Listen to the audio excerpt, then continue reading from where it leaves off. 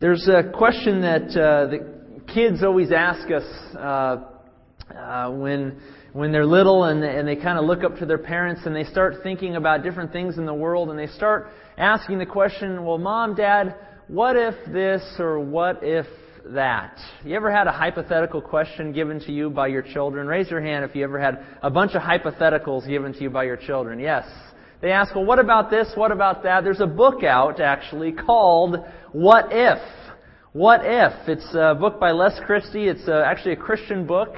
And it's put out for youth group folks, no doubt. And it's intended to spark conversation, to get the juices flowing a little bit, get people talking about different hypothetical scenarios.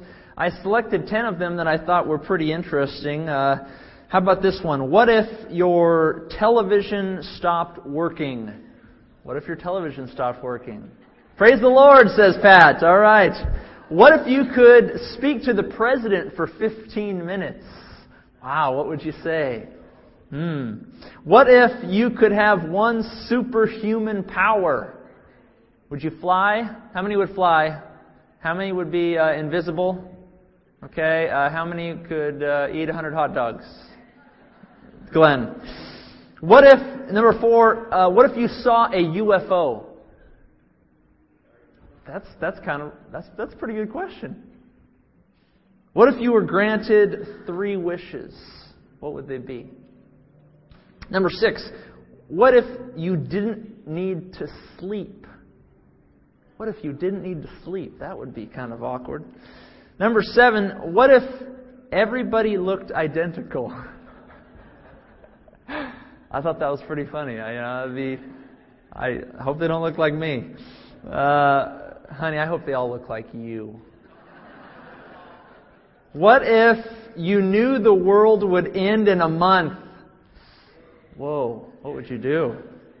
Yeah, the world as we know it is kind of ending, isn't it, folks? What if you inherited $1 million? What would you do with that $1 million? And now my personal favorite for all you coasters out there. What if you were suddenly 70 years old? Oh, I'm sorry, coasters. I'm sorry. I know that's a tough one. But again, this is a youth book, okay? What if you suddenly were 70 years old? This is meant to, inspire the youth here. So I'm sorry, coasters. I'm sorry to those who are 70 and over. But these what if questions, they're hypothetical, right? They're out there. They're kind of foolish in a sense. They don't mean a whole lot. Sure, people ask hypothetical questions. They ask what if questions, but in the end, they're usually not that important, right? In our Bible story today, in the Gospel of Mark, chapter 12, Jesus encounters a group of people who are going to approach Him and say, well, Jesus, what if this? They're going to approach Jesus, these group of Sadducees they're called, and they're coming up to Jesus in the gates of the temple, within the temple gates, and they walk up to Him with a hypothetical question. A hypothetical question. And as we know, hypothetical questions, the questions of what if, are often just foolish. They're often just nonsense. And Jesus, in Mark chapter 12, is going to demonstrate that the question asked by the Sadducees, the hypothetical what-if question that they asked this day, is nonsense. The title of my message is this: What If Nonsense? Jesus' straight talk on the resurrection. Jesus' straight talk on the resurrection. Turn in your Bibles to Mark chapter 12. Mark chapter 12. We're going to begin in verse 18. And a group called the Sadducees are going to ask Jesus a question about the resurrection that is purely hypothetical. And Jesus is going to show their question to be nonsense. Let's take a look at Mark chapter 12, beginning in verse 18.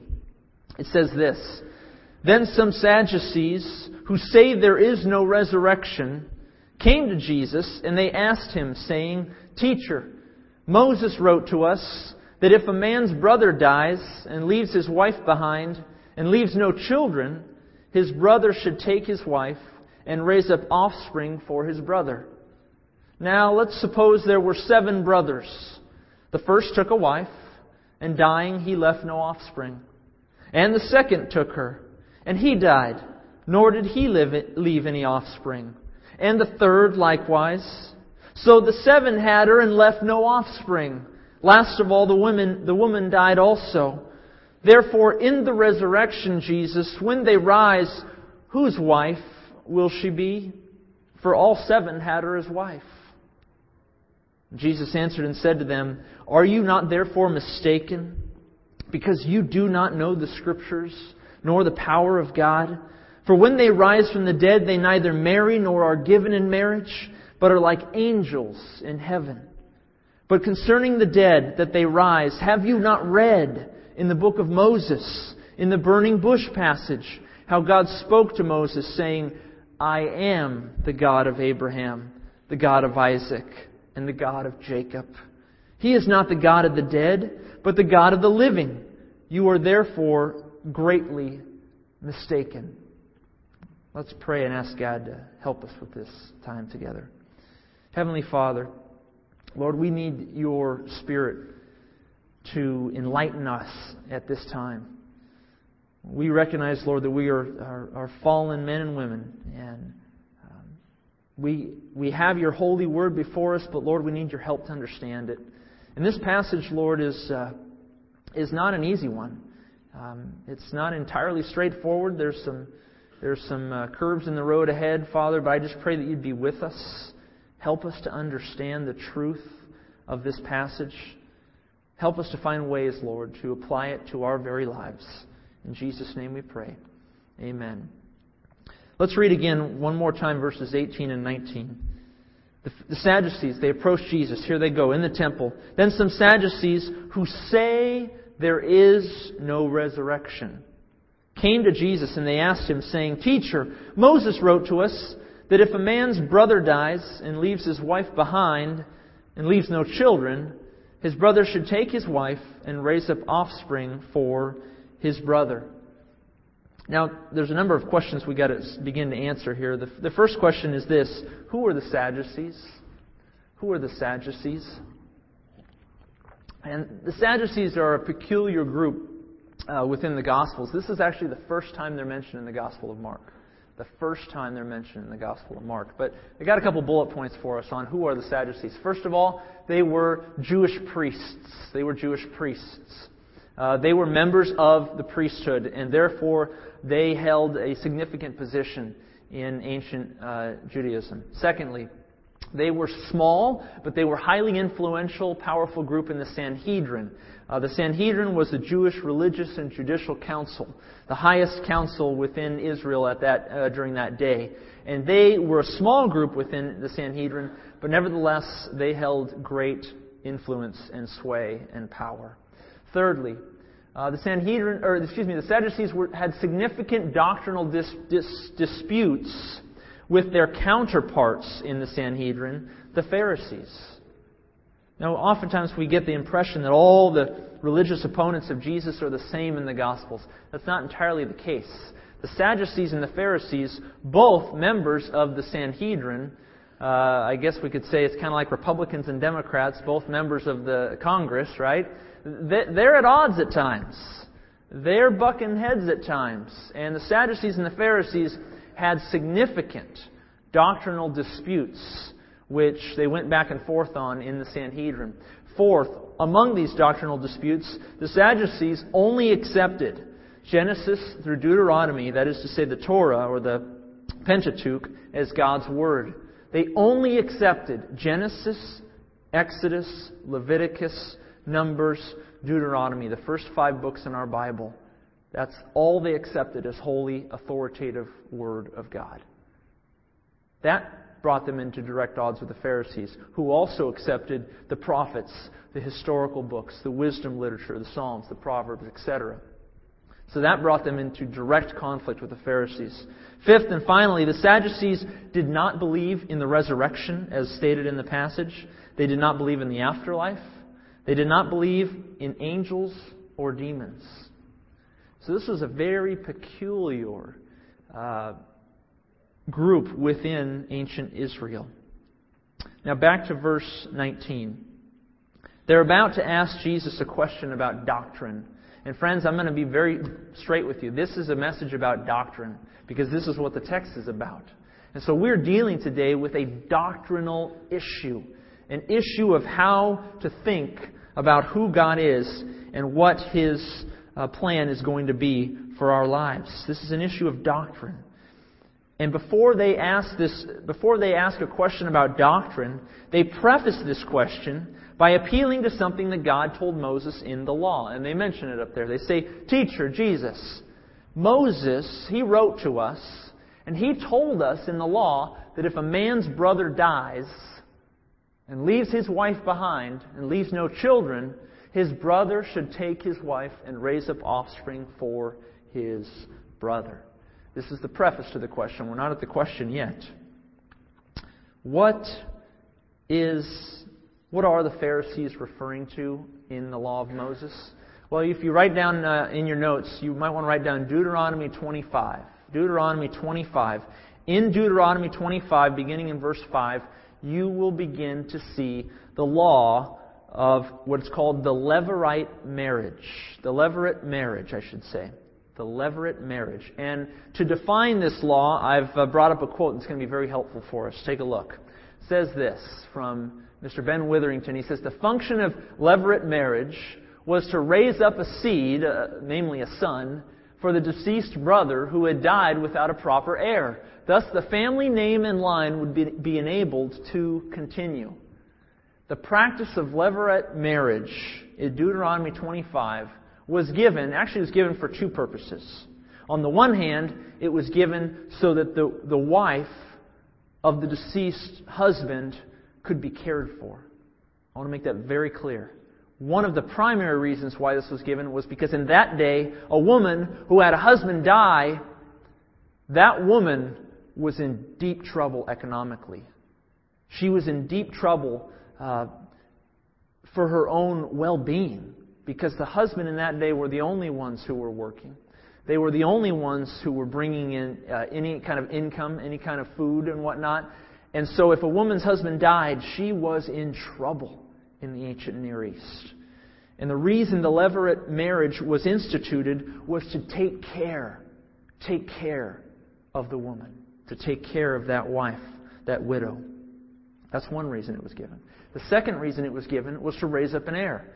If a man died and he did not have a son to carry on his name, that was considered very disgraceful in the ancient Near East in the time of Moses. It was considered a disgrace to die and not have a son to carry on the family name, for good or for bad. That's how they understood things in their culture. And so God, through the law of Moses, has instituted a practice here, the Levirate marriage, which allows the deceased man to still have an heir through his brother.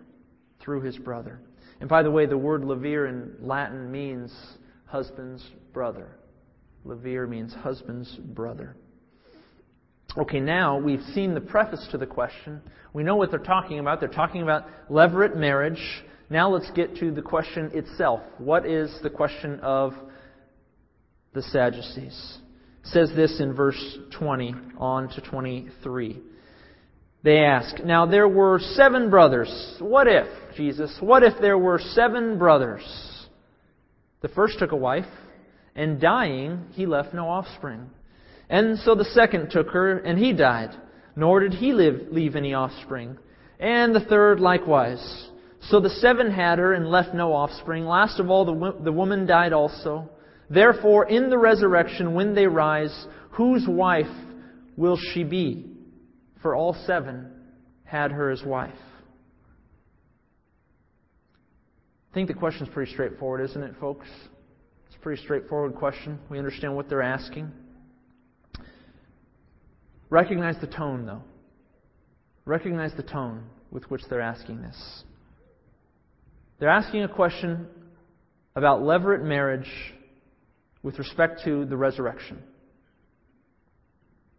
They're asking a question about levirate marriage with respect to the resurrection. Do the Sadducees believe in a resurrection? No. So what do you suppose their tone is as they're asking this question? What do you suppose it is? They're mocking. They're mocking Jesus. They're saying, "Oh, you, Jesus, yes, you're the one who espouses that resurrection doctrine, that eternal life thing. That resurrection idea, well, yeah, our friends the Pharisees, they talk about that too. We got a good one. We've stumped him before and we're going to stump you right now. What about this, Jesus? Whose wife will she be, Jesus, if there is such a thing as the resurrection?" They're mocking Jesus. They're making fun of Him. It is quite likely that this question had been asked countless times beforehand to the Pharisees. And it is very probable that this question, when asked of the Pharisees didn't know how to answer it.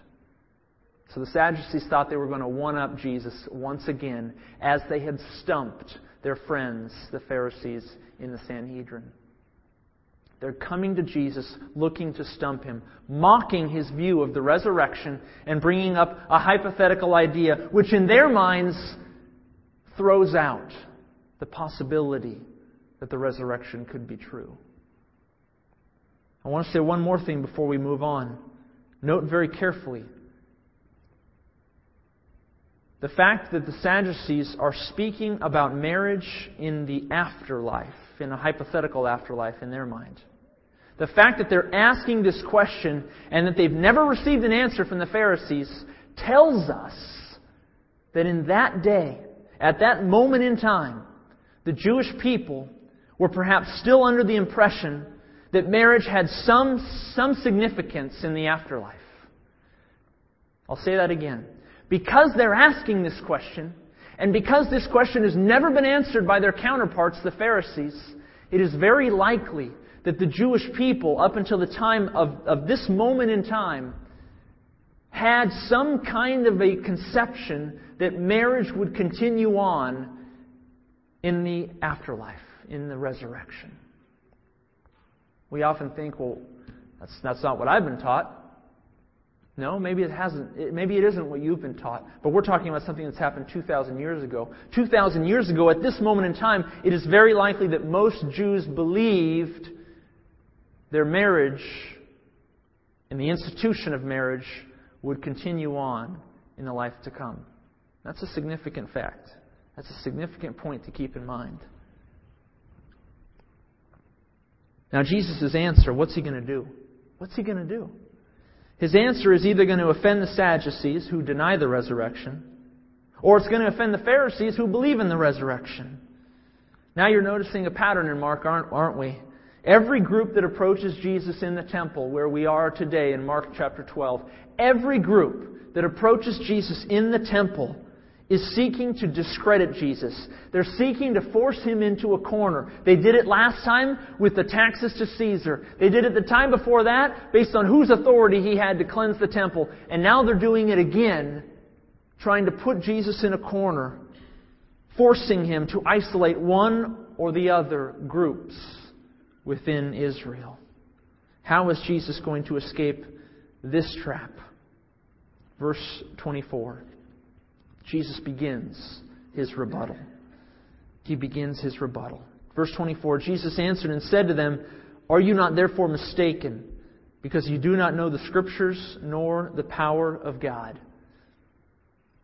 Jesus responds very briefly in His introductory comments. He says, "You're wrong. You're mistaken. And I'm going to show you how and why you're mistaken. I'm going to show you that you don't understand the Scriptures. I'm going to show you that you don't understand God's power." And interestingly enough, His following comments after verse 24 are going to demonstrate why Jesus' view is the correct one based on the Scriptures and based on God's power. So He's going to tell them, what you don't understand, I do, and I will show you by the Scriptures and by the power of God how it is that there is such a thing as resurrection and why it is that you are wrong about it. Let's get to His answer. Verse 25. Jesus says this in verse 25.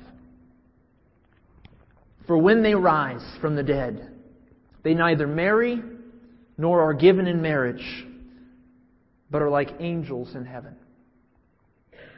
For when they rise from the dead, they neither marry nor are given in marriage, but are like angels in heaven. What is verse 25? What is the nature of the comment?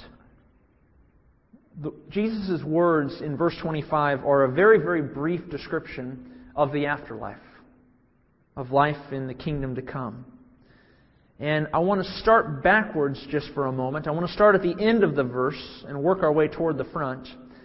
The end of the verse says that they're like the angels in heaven. And the first question that arises is, what does Jesus mean when He says resurrected people are like angels in heaven?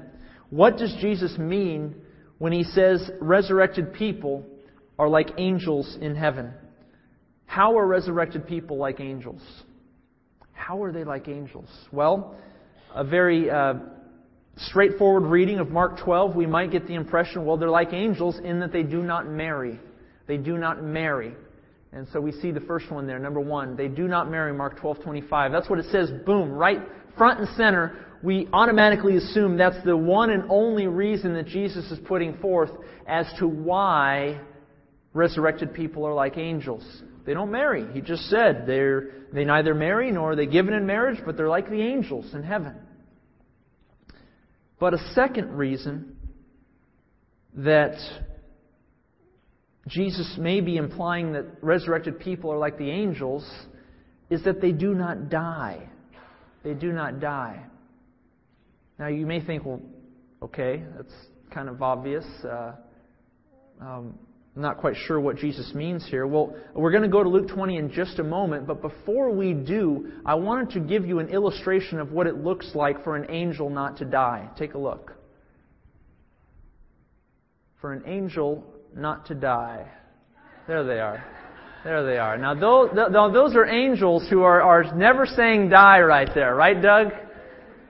I found it, Doug. I know. You know, the angels, they're hurting this year. You know, I feel really badly for them. And this is a picture of angels not dying. Right, Doug? Are they going to win tonight, Doug? All right, buddy. You know what, Doug? I'm even pulling for them, buddy, because I can't stand the Red Sox. So go Angels. Go Angels. All right. Moving on, let's go back to Luke 20 here. Luke chapter 20, angels don't die. Okay, what's the point, Jesus? Why would you bring that point up? Take a look at Luke 20. Luke 20, the passage we're reading right now, is the parallel. It's the same story from Luke's viewpoint. The same story from Luke's viewpoint. This is what Jesus says. And Jesus answered the Sadducees and said to them, the sons of this age marry and are given in marriage. But those who are counted worthy to attain that age, the resurrection age, and the resurrection from the dead, neither marry nor are given in marriage, nor can they die anymore. For, this is the reason they can't die anymore. They are equal to the angels and are sons of God, being sons of the resurrection. You say, well, that's interesting. Mark's account doesn't include this statement about for they cannot die, but Luke's account does. And he attributes it, he puts it together, grammatically speaking, in such a way that we can't deny that when Jesus says, nor can they die, for they are like angels, that what Jesus means is, when He likens the resurrected people to angels, is He's not so much talking about the fact that they can't marry, as much as He is talking about the fact that they cannot die. You say, well, okay, so what? What's the point, Jesus? Why are you talking about angels not being able to die in response to this question about marriage? What possible significance could you have here? Question for you. My question is this. In the question the Sadducees posed to Jesus, what kind of marriage are they inquiring about? What kind of marriage? Levirate marriage. Write that down. Levirate marriage. That's the kind of marriage they're posing to Jesus. They're asking a question about levirate marriage. Second question. What needed to happen in order for a levirate marriage to even be a possibility? What needed to happen? The husband had to die. The husband had to die. A levirate marriage was only possible if a man died and left behind a wife and no sons.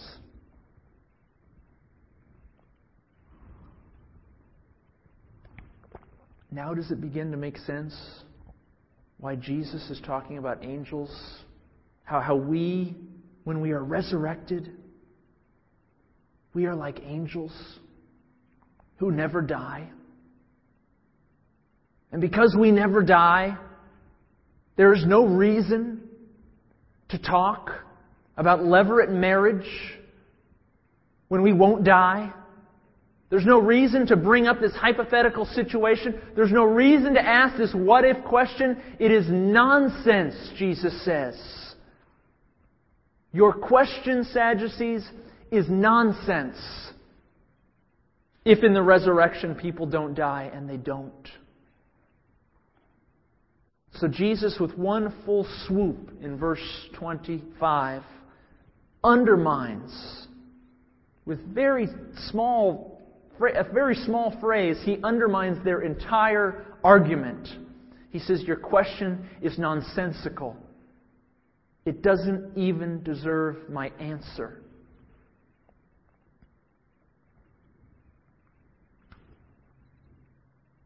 Ben Witherington writes, levirate marriage existed precisely because of the reality of death. When death ceases to happen, the rationale for levirate marriage falls to the ground as well. When Jesus says in verse 25b that the resurrected people will be like angels in heaven in the life to come, they will be like angels in that they are unable to die. It's not so much talking about they're unable to marriage. That may be a component of it. But what is primary here is that they are not able to die. Tell us, Jesus, whose wife will she be in the resurrection? And Jesus responds, you're mistaken. You're wrong. You don't know the Scriptures, and you don't know the power of God. When the resurrection happens, there will no longer be a need for the levirate marriage that you speak of. Levirate marriage requires death, and in the age to come, there will be no more death. God's power will overshadow death. All resurrected people will live eternally like angels in heaven.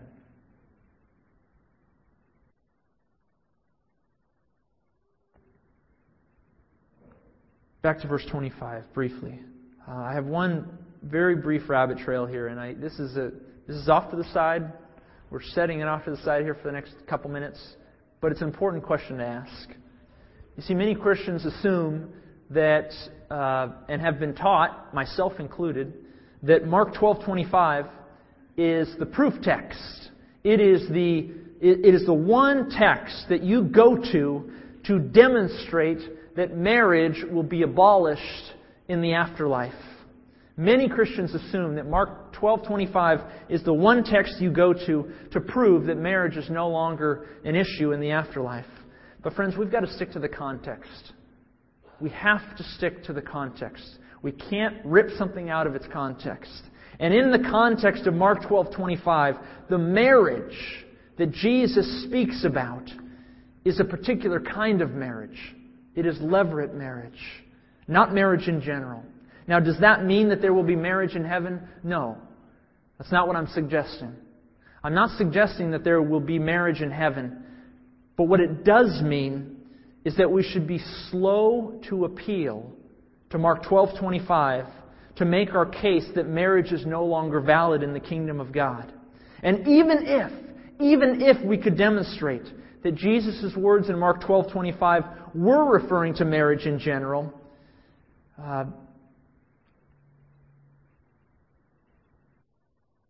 even if Jesus' words in Mark 12 do refer to marriage in general, if we're reading them plainly,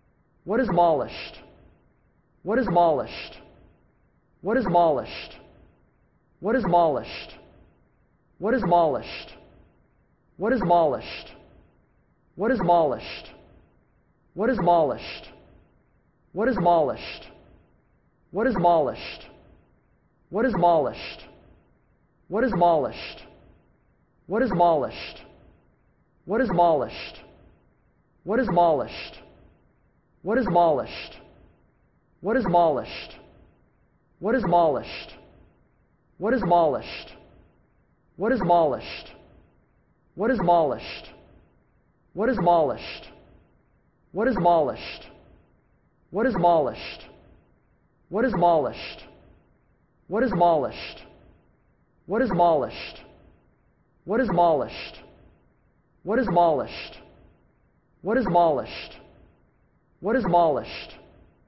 What is abolished? What is abolished? What is abolished? What is abolished? What is abolished? What is abolished? What is abolished? What is abolished?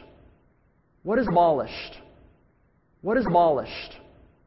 What is abolished? What is abolished? What is abolished? What is abolished? What is abolished? What is abolished?